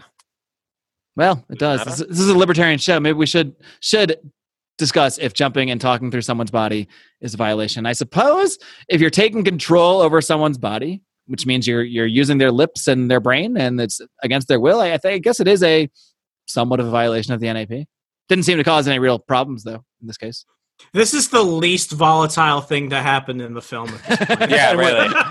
We're really stretching here. That's the one that brings up the ethical conundrum. It's less of one than killing a guy first. Non-consensual. Yeah. But technically, probably. Just jump in my voice box, okay? Anyway, they break out. Kaneda takes a bike and drives it into a wall. Is that what I have? I wrote that down. I don't know why. Well, that was like a funeral thing for the guy that Tetsuo killed at the bar. He kind of blew up his bike to kind of send it with him. Oh, okay. I didn't understand he had something to ride in the afterlife. I totally missed the context of that. Yeah, that's some Viking level shit. Yeah. Wow. I remember that because I particularly liked it from my viewings. Okay. So that's why that happened. The more you know. Anyway, that old government guy, like the guy that's not the president guy, but some other old government guy, he finds out about the coup as the army is attacking this building. And then the resistance guy shows up. Do I have this right? Someone can pick up from here if they don't remember. But let's see. What did I write down here? Oh, yeah. The resistance cop shows up, and you find out that he was working with that old guy in the first place. So there was already the resistance was also within the government as well. Do I have that right? I just want to make sure I'm not mixing anything up. Yeah. Okay. Yeah, it's all right. And then the old guy shoots him. Or I wrote who shoots him, and I'm not sure who shot who. He shoots him, and then he runs away with the briefcase full of cash. Okay, right. Okay, so I should trust my notes. All right. Let's see. The army has put this whole place on lockdown now. The entire government institution, and then Tetsuo shows up looking badass, and he now does put on the cape. He has decided to grab a piece of cloth and fashion himself a cape. And he just starts to blow shit up. I gotta say, of all the shit that he has done himself at this point, that's when you know there's no going back. Because if you're willing to put on a cape, that means you're willing to be ridiculed for wearing a cape, which means you can only get away with that if you have the ability to blow people up with your mind. He's given up trying to redeem himself at any point. You don't think we can make capes cool again? I don't think we can. And if we did, I want to know that if someone makes fun of that cape, I'm going scanners on their mind. I'm going to make sure they blow up in front of their friends and family. Don't you wish 2020 was capes are cool again instead of civil unrest and pandemics? And I have a feeling that all of that has to happen to normalize the wearing of capes because we're all wearing masks now. I feel like capes are the next thing. There needs to be a disease where we need to wear a cape to prevent the transmission. I'm still trying to figure out when capes were ever cool. I mean, to actually wear in life, probably never. Yeah, that's what it's like. When was I don't remember time? a time when people did wear them. I think it's some time, not the standard superhero cape, but like a caped cloak type thing. Well, if you're on horseback going through the rain in the English moorlands, yeah, you would need a cape. It wasn't cool. It was like wearing rain boots. It served a purpose. Yeah, but they were cool. I'm sure they had stylish ones, the royalties. Well, yeah, of course. Cool. Just like you have a nice coat, right? A cape is just a coat. Yeah. Really, but a shittier version, which is why we don't use them anymore. I feel like if Kanye West starts wearing capes, it'll become a thing. Maybe we should start wearing capes. I'm not going that far, Mark. Okay. I need to see somebody else cross that line. Not until we get the powers to not give a fuck about it. Exactly. If I can blow you up in my mind, I'm wearing a cape, which is why when he grabs the red curtain thing and he's like, I'm gonna make a cape out of this. That's just him owning it. I respect that. Yeah, I'm going. Because at this point, I'm going full on supervillain now. Fuck, I'm done. Exactly. You won't be the first. Well, he gets even crazier in a bit because I'll just continue. He continues to blow some shit up here, and he starts to kind of attract a following. I think because he's largely attacking like government institutions. So now he starts to get a following between it's like half protesters that are just sort of starting to follow him, and then half the cult members that were this cult of Akira, and they're kind of seeing Tetsuo as the new Akira or bringing back the power of Akira or what have you. So They were right. They were right. Yeah. So he's developing. Say it again. The cult members were right. The cult members were right. The cult members were right. The cult members were right. All right. What's that, JB? Well, I maybe you were going to lead into about the bridge incident because maybe there was some. I can use a break, so just describe it for us. So when he's making his way towards Akira, there's a scene where he gets confronted with the military on Akira, bridge. or towards Tetsuo? Tetsuo's on his way to Akira, right? And then there's a point where he confronts the military on this bridge. Do you remember that? Yes. Yeah. And then there's the cultists behind him and the military in front of him. And he just blows up the bridge and like pretty much takes everyone down. Yeah. Including the people who were basically on his side, like the cultists, both the military and the cultists both fall down as he brings down the bridge. Well, they were. I don't think there's any significance there about the cult's relationship with Akira and the military, and how everyone's going to basically just die at the end, regardless of what side you're on. This is a libertarian lesson. When you start willingly following people, don't chase the ring of power. If you start willingly following people who blow up people with their minds and wear capes, don't be surprised when they kill you. That's a very specific lesson. Maybe that's really the message there. It's like, no one should follow lunatics. Tetsuo, they will kill you. But Akira is different. Right. Well, maybe they should have asked, "Are you Lord Akira?" He never says no. He never says yes. So they knew he was going to bring him back. Which he did. They're assuming a lot of things. If I saw that and I was one of these cult members, I'd be like, I just need a statement, a declaration. I don't think they have the specifics down. I just think they know. They see the power. They think that has something to do with Akira, and that dude has a cape. Yeah, he has a cape. They've been waiting for this moment. I'll be honest. If I see some dude blowing up shit with his mind, I'd probably just go believe what he said too. It's like, well, I've never seen that before, so I think everything's open now. And capes add charisma. Yeah. Well, Tetsuo continues to just tear shit up. This is like 20 minutes probably of video of him just destroying everything. And he goes back to the facility to tear that shit up. The weapons can do nothing against him. It does not matter. Tanks, bombs, whatever. Nothing has an effect on Tetsuo. Kaneda comes back, though. He's got his bike back. He's got his old biker outfit on, and he drives to the destruction. He's gonna confront Tetsuo somehow. He's decided he's going to be the one to figure this all out. And he has some kind of like laser gun. I'm not sure. Did I miss where he got this gun? Or did he just pick it up somewhere? I don't know. He just kind of finds it. He just has this laser gun. And the military just got their asses whooped, so it's probably laying around. Yeah, I think he just picked it up from like a dead soldier or something like that. Yep. He actually fires this gun through Tetsuo, which doesn't do anything. It shoots through him, and then like a second later, he's fine, and the gun stops working. So it's really not effective. But then Tetsuo does get his arm blown off at that point. I think it was around that point. And then we see an energy beam from space blast down as they have ignited some weapon that they have had up there. But I guess Tetsuo or some kind of energy is protecting Kaneda under some bubble, so he does not get destroyed by this energy thing from space. So it's not clear to me here if it's Tetsuo that has decided to protect his friend, because there is an inner conflict we see at some point with Tetsuo sort of battling with what he's becoming and battling with sort of connecting with the power of Akira. So it's not clear to me if it was Tetsuo consciously doing that or if that is just the Akira power protecting Kaneda. I'm not really sure. I think it could be it could be either. I really do think that part's kind of up for interpretation based off of what you have, what your opinion of the whole situation is. Yeah, because the way I see it, Tetsuo could kill Kaneda whenever he wanted. I think this is what they're setting up, considering how easily he dispatched everyone else.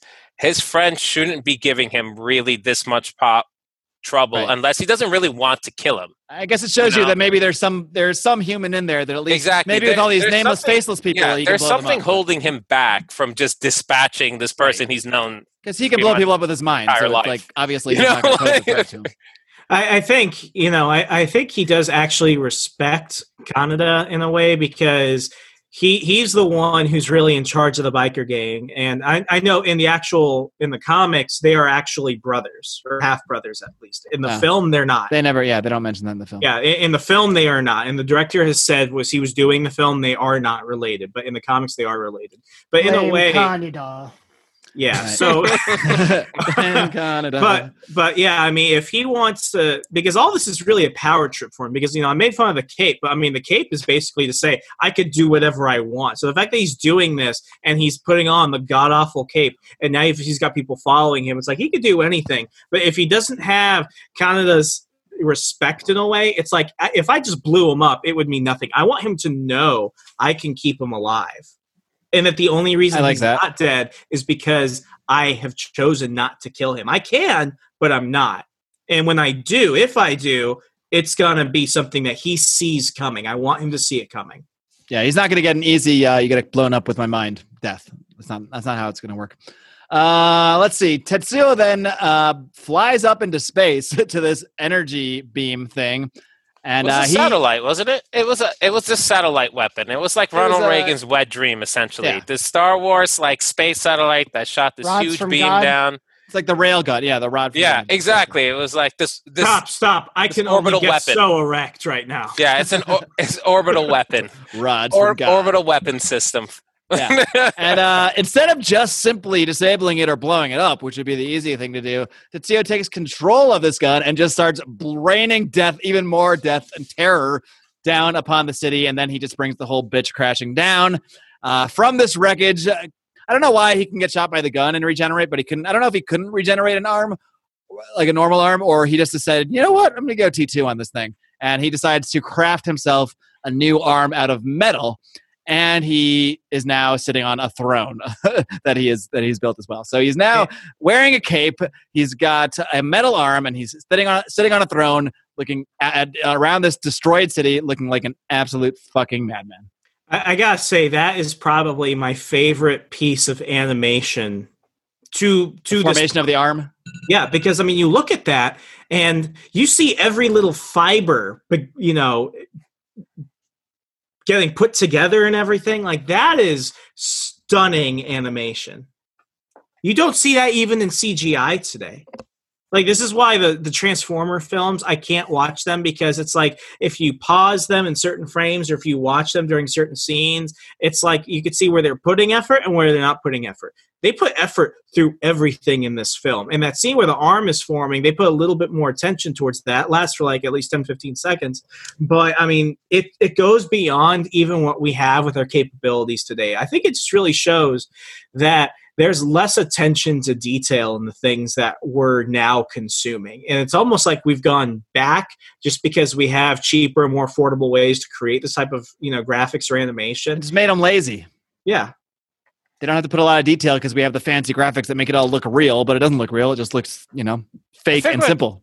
I think what you're mentioning, Remso, might be why this movie freaked me out a little bit when I was a kid. And I was thinking about the plot before I watched it now as an adult. And I couldn't understand why. It's not really a horror movie or anything like that. But that scene where the blue kids turn into those big stuffed animals, that freaked me out again as a 36-year-old. It's freaky. Yeah, of all these things coming together to form something else and then falling apart. I'm like, this is like unsettling to me right now. This made me not only hate a lot of modern animation, but like I've been an apologist of like the Green Lantern movie from 20 whatever. Now it makes me hate Green Lantern. I've still never seen that movie. I really want to watch it for the just because I've heard it's so terrible. Do not watch the director's cut. Just watch the theatrical version. Okay. Of Green Lantern? Yeah, I've like seen Ryan Reynolds' Green Lantern? Yeah, I've seen the I want to see it because it's bad, not because it's, I think. Okay, then watch the director's cut. Usually the director's cut makes a movie better. I saw the director's cut once and I was like, I don't deserve to like deserve to live to see another tomorrow, because I just willingly spent hours watching this, and I feel like a worse person. So are we getting the Snyder cut or what? We're getting the Snyder cut. If only there was a Snyder cut of Akira, adding the other books that came out after. I could talk for 2 hours about the Snyder Cut trailer that released today, but we don't have time for that anymore. Yeah. Maybe something else. Maybe a bonus segment of some kind at some point down the road. Or maybe on the Second Print Comics podcast. What? Yeah. Tetsuo's girl then shows up. Forgot about her. Confronts him on the throne. Evil Colonel, who maybe isn't that evil actually now, we realize, shows up. Misunderstood Colonel. Yes, misunderstood Colonel. That should be his tagline. The scientist is back somewhere communicating with them, saying that Tetsuo can't handle the power anymore because he's not taking the drugs. I guess, the drugs they were giving him to sort of suppress that power. So his physical body, his corporeal form, cannot handle it. So Colonel says, I'm going to end this shit right now, whatever. And Colonel shoots Tetsuo, and his arm turns into this crazy shit, is all I can describe it as. He rebuilt it like it was a robotic arm. Yeah, well, that's the arm we just talked about, but but Canada then also shoots him with his laser gun thing. So they're all going after him still. And then number 26 and number 25 and Professor X show up. So everyone's here. And I'm not sure who says this, but I think it might be 25 who said it, but they said Akira is here. So at this point, kind of referring to, I think at some point, I think I left this out, but at some point in the movie, they do sort of have a flashback scene where you see sort of the experiments, and they sort of reference the various experiments of the years. And I think you sort of come to realize that Akira was basically number one. Is that what you guys all get from this as well? That number has meaning. There you go, Howie. Patient number one? I never noticed. I don't think they ever state it, but that's what I take from it. So profound, yep. That Akira was the so profound. He was the first, so it's number one. That's what I got from it by the end of the movie as well. I just took that. Number one is that Akira was the first experiment, and that they couldn't control, and that it caused that explosion and caused him to unite with this greater power. But they're just referring to it as Akira now because that was that experiment. Why did the other experiments suck so bad? How was the first one the best one? It wasn't the best one. It blew up the city. Well, I mean, think about it. It's like, okay, it was the best and worst. Yeah, guys, check out 26. He can do all the things that all the other 25 could do. Downside, he can't walk. According to the Akira wiki, he was patient 28. Oh, what? Yeah. That doesn't make sense. You're wrong, Mark. Can he walk at least? Well, okay, maybe that's the comic. The Akira wiki is probably referencing the comic, so maybe that's more clear. Yeah, maybe it's in this movie. It's not clear at all. Yeah. Please accept the mystery. Because I actually thought, for a lot of the movie, I thought Akira was just the power, but then you realize there was actually a real boy, Akira. I thought he was something other than one of his experiments. I thought he was like... aren't we all more than what we seem? Some power they were trying to recreate, but not necessarily that they created him in the first place. That's what I thought too, but then because at first I thought it was just a power, and then I realized... That's what those cult guys had me thinking. Right, that is what the cult guys had me thinking. Don't tell me they steered you wrong. In the comics, they're not mutants, but basically after the first bomb went off that destroyed Tokyo, they started to see that there were some, genetic changes and made to people almost like mutants in a way. But it's all basically unlocking this telepathic psychological power. That's why they all have stuff that basically comes from their mind outward. So what was the bomb originally? Wait, based on I just want to jump in about what Howie and Mark said. Just a Japanese nerd alert. I don't think a Japanese person would have thought he was just a power, because Akira is a common name. That would be like calling some ethereal power in American media. Like Steve. Bob. Steve. Or John. Yeah. The cult of Steve. The cult of Steve. Yeah, so a Japanese person would probably assume it's a person, because that's like calling the power of God John.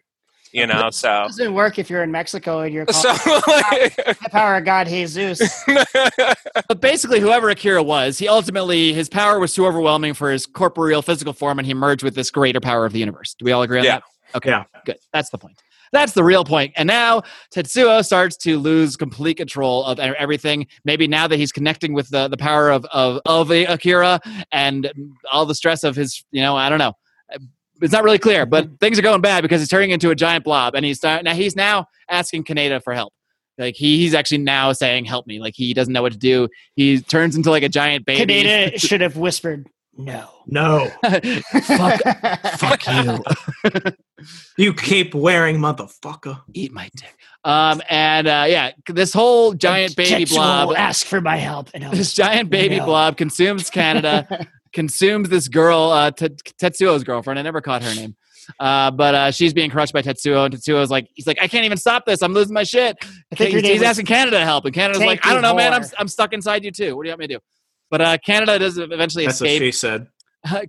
He definitely Canada does escape after a laser blast opens up a little slit into this giant Tetsuo blob that he crawls out of. There were also these little liquids that the kids brought, that the 25 and 26 and Professor X brought. I don't know what they are. I guess maybe they're the drugs or some of the other. I don't know what they are. Do you guys know what they are? No, they're not. The drugs. only way to stop this is more crystal meth. Yeah, well, either way. I had a more mystical feeling than them just being drugs. Come on. It's something about connecting to this power. I call them the Akira liquids. Maybe DMT. Yeah. Anyway, all this shit gets knocked over, and whatever they release or whatever, it's time. It's Akira time, basically, at this point. Akira is here. Akira has arrived. We see a giant bright light. It is consuming everything. At some point, it seems like the colonel, the misunderstood colonel, he gets like teleported away. He seems like he was like inside the light, and then suddenly he was just like flashed away. So maybe Akira the power of Akira agrees with us, or I think it was actually 25 that did it, because she was holding his hand. Because she seems this might be more evidence that the colonel's not that bad, because the kids seem to be, they seem to like him. Like 25 protects him, and they seem to be on his side. So maybe he is okay. Like it could have been the rapture. Or maybe he was raptured. Wow. Maybe he was raptured. Tetsuo is also consumed entirely by this light. And at this point, like Takashi, that's actually number 26's name. I did get his name. Takashi goes into the light to chase after, to help Tetsuo in Canada. And then 25 and Professor X, they're talking. They're like, I don't know, we can't. They're not going to be able to. They're not powerful enough to stop this. They're not going to be able to get out. And he's like, yeah, we can't do it. We can't get out. And then they're like, well, wait, if we all go in there and we all use our power, then maybe we can do it. So all the kids go into this light, which has consumed Tetsuo in Canada. And then we go to some kind of like weird dream flashback scene. They're teaching Tetsuo, like Tetsuo's like a kid. He's learning how to bike. And I think, okay, this is a little confusing to me as well. But I believe we were seeing memories and realizing that Tetsuo had already been experimented on, or had some testing done in this facility. Am I getting the right thing? Something's got to explain that like ginormous head. Yeah. I don't know. I don't remember that. Doesn't mean that wasn't the case. They showed him. They showed a memory. Because it seemed like it was Tetsuo's memories, and like of him being a kid and all this stuff. And then you see what I think is him brought into this facility, and then he's there in this same facility with these like psychic kids, and they're doing all this testing and stuff. And they showed that, and it seemed like it was from Tetsuo's point of view. So I took it to mean like that yes, it wasn't like just because he ran into Blue Kid that he had these powers. He was already as a child brought in there, and I think he probably naturally had these powers or got them from the explosion or whatever it was. Oh wait, that wasn't Akira? That was him? I thought he was seeing Akira's memories. Maybe I read that wrong then. Maybe that was Akira's memories they were saying the whole time. Is that what it was? That's what I thought. But again, I was drinking and didn't care that much. Yeah. Anyway, we eventually throughout this thing see the birth of the universe, and the city is destroyed. And then the last words we hear, because they were like melding with Akira. That's why I thought they're seeing Akira's memories. Maybe you're right. That might be why I was confused. I probably am. I usually am. Can we Google this? Somebody. I mean, it's the last scene, because then the movie ends. Then you just hear, like, you see this energy kind of fading away into this bright light or whatever, and you just hear, I am Tetsuo. Yeah. So Tetsuo has kind of become one with... Maybe he's taken over the Akira power, or he's become one with it, but he's still recognizing himself. Like, he's merged with this greater power. That's always what it's... He didn't take it over. Like, Akira, like, whisked him away with him. They went somewhere else. I think the general consensus is that... I think Akira just consumed him in because he... That he created a new universe, but with Tetsuo, but he's still like a separate consciousness, which is why it ends like that, to show you that he's not like... He still has a sense of himself, and is not completely part of this new universe that they've created. But someone has to know what happened. in a Like, way. no, for certain, I guess the author does. No. What I mean is, like, Tetsuo, like, if you're restarting existence from scratch, it's like you almost have to have some sense of continuity. Like, I will remember what happened because someone has to carry the burden of remembering why this happened. I am just looking up, because this is the kind of research I we think do I see here. what you mean. Although this is really long, I can't read this all right now. There's an article on Quora where someone explains the entire ending of Akira, but it's really long. I don't think I can read it right now. Okay, did anyone see 2001 Space Odyssey? Hold on, I'm just going to read one part at the end. Oh, Put good. it in the show notes. Hold on, no, this is one. There's one highlighted part I'm going to read. The burst of white light is unexplained, but it is meant to signify that like Akira, Tetsuo has transcended into another plane of existence. At the end of the movie, Tetsuo says critically, "I am Tetsuo. He exists." That line could possibly be an allegorical reference, creation of the universe, or similar to Abraham's or the Abrahamic God's first words. But it is definitely a sign that Tetsuo is not merged with Akira and still exists as an independent entity.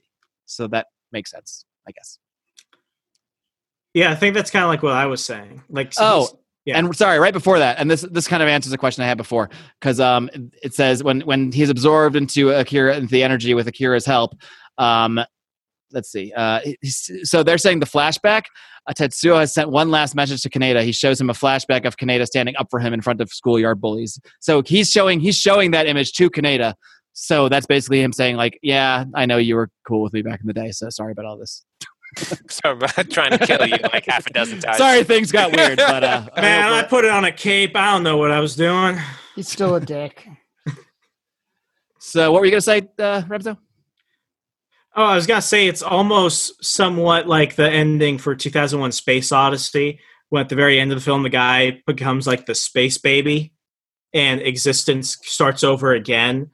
But this person will have knowledge of everything that happened up until that point and why, because you can't just start a new. There has to be some extinction level event to justify starting over, and I think that's what this is. Like Tetsuo, as he makes a new world, it might not be perfect, but it will be better than the shit that led to this happening.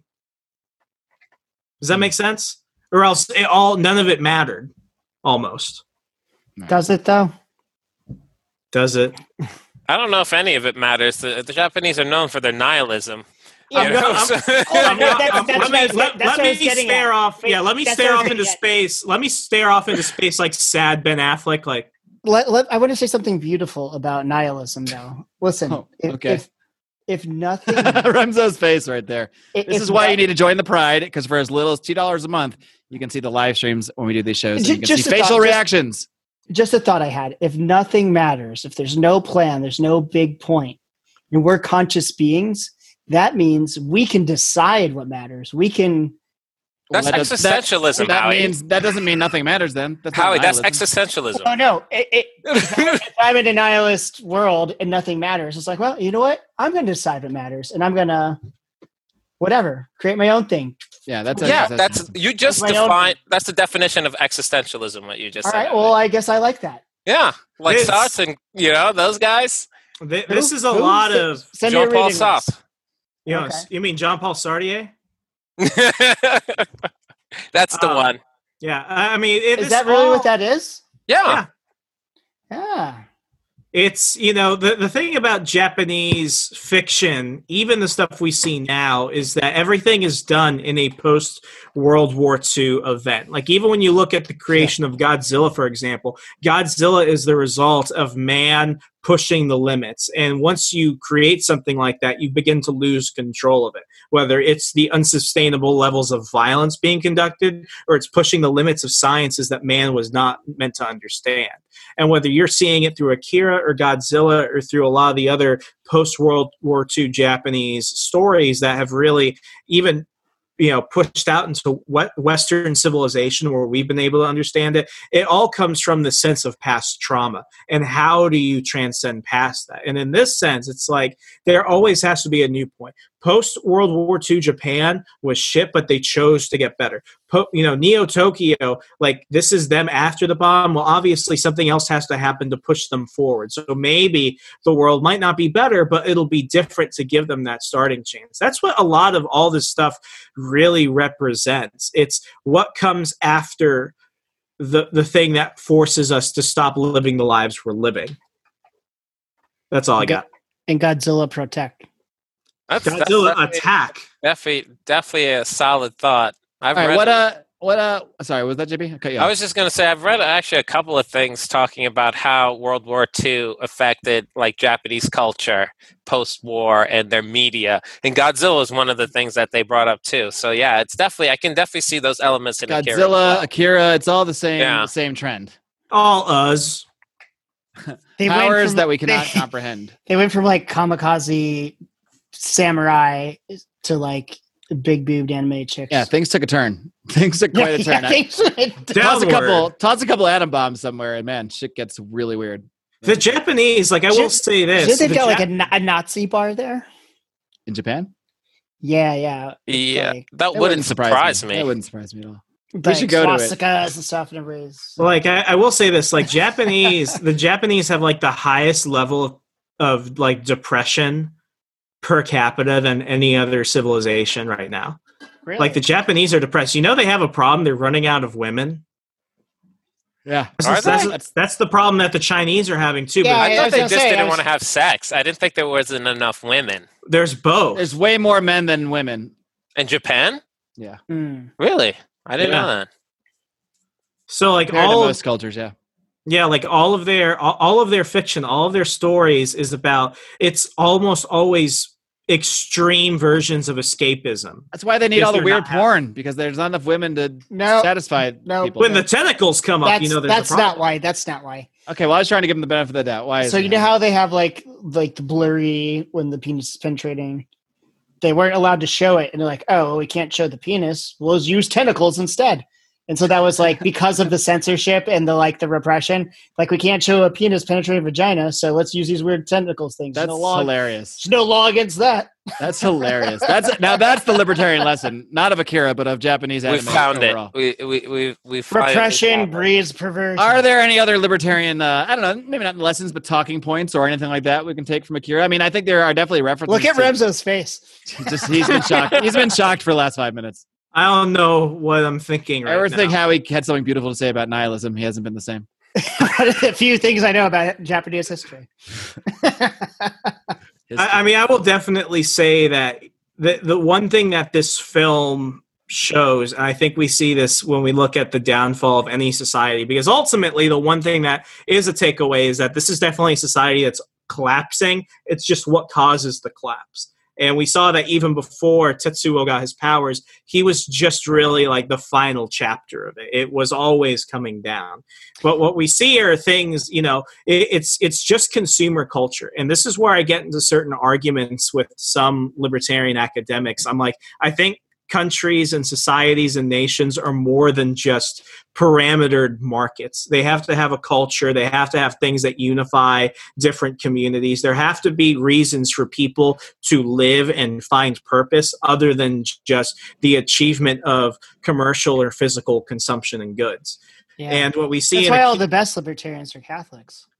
I mean, this is the same message that you see in Blade Runner. Blade Runner is one of my favorite, neo-noir genres, because what it is it's deconstructionist. You don't see the regular hero. You don't see them fighting for something that is an objective good. They're all just trying to hang on to the shittiness of the current situation because they fear things getting worse. Not that they think that things are good now, but they fear it getting worse. So then by the end of it, you're like, who is really the hero in the situation? And did these people need saving? Like, I know you were in jest earlier, you were talking about Rorschach's famous quote from, "I'll see the world burning, and then they'll scream, 'Save me,' and I will say no." Like, that's really very much of the same thing, because when you look at Alan Moore's Watchmen and you see the world they've created, it's this, even though they won Vietnam and Nixon's serving like 4 terms and stuff like this, it's still a society that's asking, what do we do now? Because, things just are not right. I think the Japanese really embody that in their fiction, which is why I think in a weird way, even though several generations have passed from World War II, almost 80 years, I think they're still trying to find that question. Find the answer to that question. I like it. JB, scientific view of Akira. Scientific view. Is there really one? I don't know. It can be. If you're How a do we real make doctor of laser science, there will bombs? be. I have one. It's See? interesting about like the powers that they have and like the kind of mythology or mythos behind Akira. And it made me think a lot about like Einstein's equation E=mc². When I was watching it, it's the only science thing I could think about. How much like energy there is in like mass, like the mass energy equivalents. Because like whatever mass you have, you're multiplying by the square root of 300 million. Because that's how big like the c is the speed of light, and like a thimble has enough like energy. Just so you know, you've already lost normies. I cannot follow this at all. But go ahead, continue. You mean I lost them? But I was just thinking about that. It's like if there was some way that you could control like mass and convert it to energy, the things that you could do would be similar to that. You know, I did have that thought, but that's as far as scientific as my Akira viewing got. You heard it here first. Akira is true scientifically. Howie, any last comments or thoughts? Do you hate the movie as much as you did before the show? Can you take one libertarian lesson from it? No. Not one. I thought we learned that cults aren't that bad and coups are okay. We didn't learn that? I would actually. I know everybody has raved about how much care has been put into the art and this and that, but I would actually like to see it redone today when we actually. I think they are redoing it, aren't they? They're going to do a live action one, though. A 2 or 3 part film series. I bet you I'll enjoy that more, especially if it's made in English. They're going to have to beef up the and dialogue not overdubbed. and make it not inane. And they're going to have to make you care about a character somehow. They're going to add stuff, I bet. But I don't want it to be made by a Western studio, though. I want it to be done by a Japanese studio, or at least a Chinese studio. Or have a Western studio make it. I vote Korean. But I'm instead sure the of Japanese will love that. No, it's got if it's a Western studio, it's got to be called just Dave. It's called Steve. I've seen some really good. I've seen some really good Korean movies. Steve will return soon. The power of Steve has arrived. But like, has anyone seen Death Note on Netflix? Yes, Death Note's Ghost awesome. in the Shell. Yeah, Death Note's pretty good. They're all good, but they're not the same. And what I do understand, this is not an SJW point. I don't like it when they intentionally whitewash some of the characters. Wait, Death Note has a live action? I was talking about the anime. No, Death Note has a live action. I didn't know there was an anime, so here we are. I've never heard of Death Note at all. No, I knew it was based on a Japanese movie. I didn't realize it was anime. Death Note is great because it has Willem Dafoe as the demon. Yeah, the movie's awesome. Oh, yeah? I mean, it's not awesome, but it's enjoyable. I don't mean to interrupt, but this is important, and I'm going to forget if I don't. Did you guys see the article yesterday that the Punisher is bisexual? Okay, no, that was not a true article. That was a commentary piece by somebody from CBR. It's not a reporting article at all. It wasn't. He One of the is dumbest gay. things I've It's ever read in my life. definitive. It's Front is he page, gay? New York Post, Punisher is bi. It was like, is this what we write about when there's the only thing in the actual news is racism? So Such a all right, what can we find in the comics? Such a Punisher Washington goes Post both thing ways. to do. News at 11. Such a WashPo thing to do. Punisher's bi, and also he wore blackface at a Halloween party. Punisher canceled. Well, guys, I want to wrap this up with the pause up, pause down system. You can give. It really shouldn't. When Brian and I reviewed movies, we had 2 pause up or up to 2 pause up, or you can put your pause down. But there are 4 pause, so I think you can have a 4 pause system. But we just say pause up or pause down, so that's what I'm going to say. You can either put your pause up or your pause down. If you like the movie, it's pause up. If you don't, it's pause down. Very simple here. The rating system here at the Lions Liberty Movie Review Studio. No, let's do let's do the 4 pause. Because I don't want to give it a pause down. I think it's worth watching. I just don't want to. Okay, fine. I'll change my system that I just made up on the fly for you.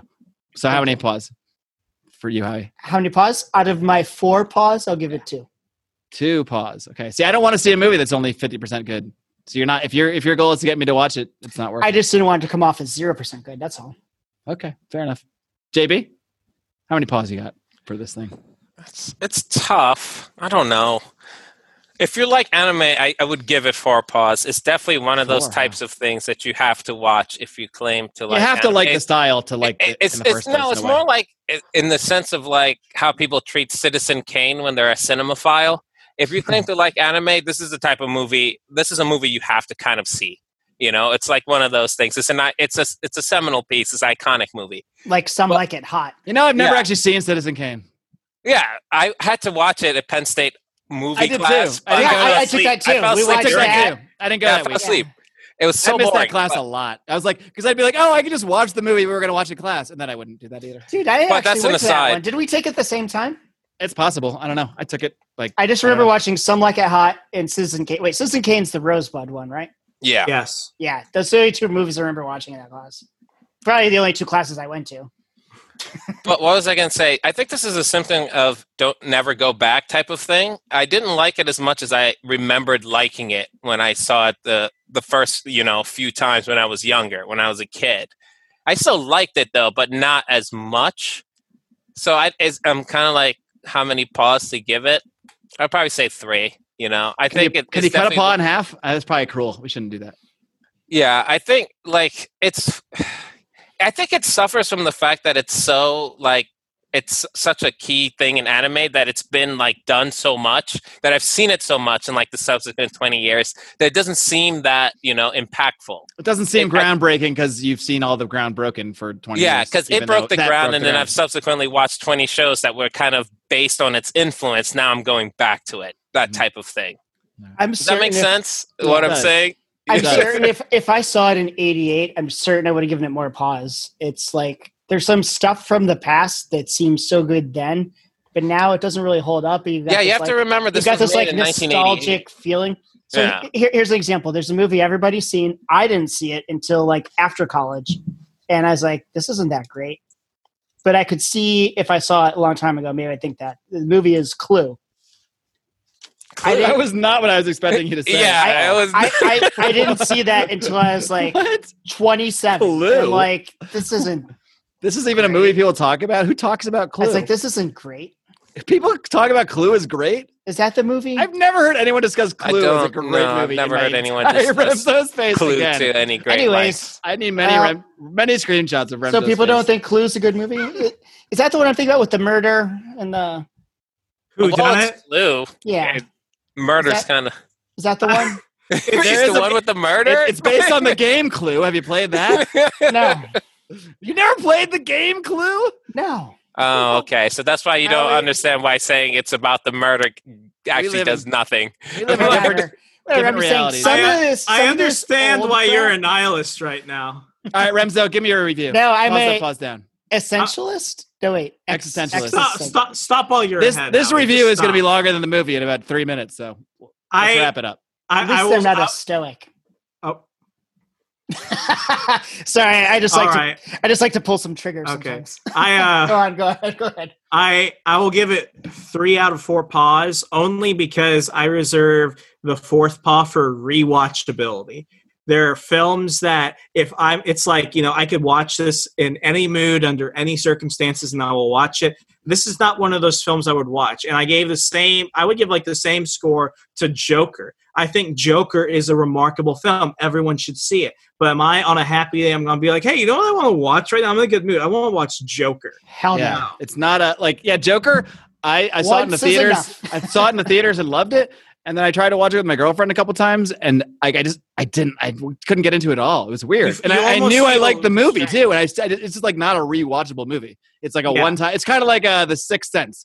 There's no reason to watch that. It's a great movie once, and there's no reason to watch it again because once you know the end, there's just no reason to watch it. Maybe that's a bad comparison. It's a different reason. But the one film I've watched more than any others is probably The Dark Knight. The Dark Knight is an example of 4 paws, only because I can watch that whenever.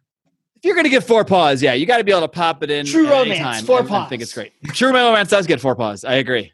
We should do more movie reviews that are longer than the movie. Oh, let's do a True Romance episode. Okay, I'm game. Maybe next month's Nittany level Pride member will choose it. But we can also do it on What's my level? What's the $25 level? It's not the one where you get to produce a show, Howie. I'm sorry. You don't have any power, bitch. I kind of feel like I should just fire up Zoom and produce a show. The good thing is you can record audio at any point, and I will pledge to this day anything you record, I will at least post it on our Patreon. So there's nothing holding you back, Howie. Nothing at all. And I pretty much usually would prefer it not on the main feed because I like to say crazy things and I don't want the whole world to hear them. Well, you still owe us some Korean mafia stories. I am going to give it also 3 paws because 2 seems too low for such a groundbreaking movie. That is a very good movie. I find myself enjoying it more talking about it afterwards, actually, than even necessarily when I was just watching it again. But yeah, Howie has points, actually, believe it or not, about the characters, and there is really no truly likable characters. Maybe the closest thing to it is like the kids, you know, the or Professor X or whatever, 25 and 26, like the psychic kids. They seem like they're kind of just caught up in the whole thing. They're trying to do their best to mitigate everybody. They attacked Tetsuo for no reason. Well, yeah, they did try to kill him. Maybe he wouldn't be such a dick if they didn't do that. Well, they knew Blue Lives Matter. They did turn into creepy, large stuffed animals. So, yeah. You're right. I tried to find a redeeming character, and I couldn't do it. So everyone's terrible. Akira's okay, except for destroying Japan. Well, we don't know. But we don't really know much about Akira. We just know the only real victim is Tetsuo's girlfriend. What if Akira was originally at Pearl Harbor, and that's why he originally destroyed Stop. Okay. Stop. We've gone off the rails now. No. Stop. No, just stop. All right. Well, this seems like a great time to end the show. One Pearl Harbor joke too many during a Japanese anime is when I know it's time to wrap things up. So, gentlemen, thank you so much for coming on and dissecting this movie in probably more depth than I'm just going to say that any podcast ever has discussed it because we've been talking about it for 2 hours here. Thank you to Michael Wharton for suggesting this episode. He is our Nittany Level Pride member. Do not forget, for a meager 50 smackers a month, you can join the Nittany Level, and after 3 months, you'll be able to produce a show just like this. You'll be able to tee us up for 2 hours of rambling and coherence and slight references to the topic that you wanted us to bring up. So head over to patreon.com/Lions of Liberty if that sounds great to you. Until next time, my friends, will you please join me in pledging and asking for the world to please, as long as the power of Akira lives in the universe, to please live long and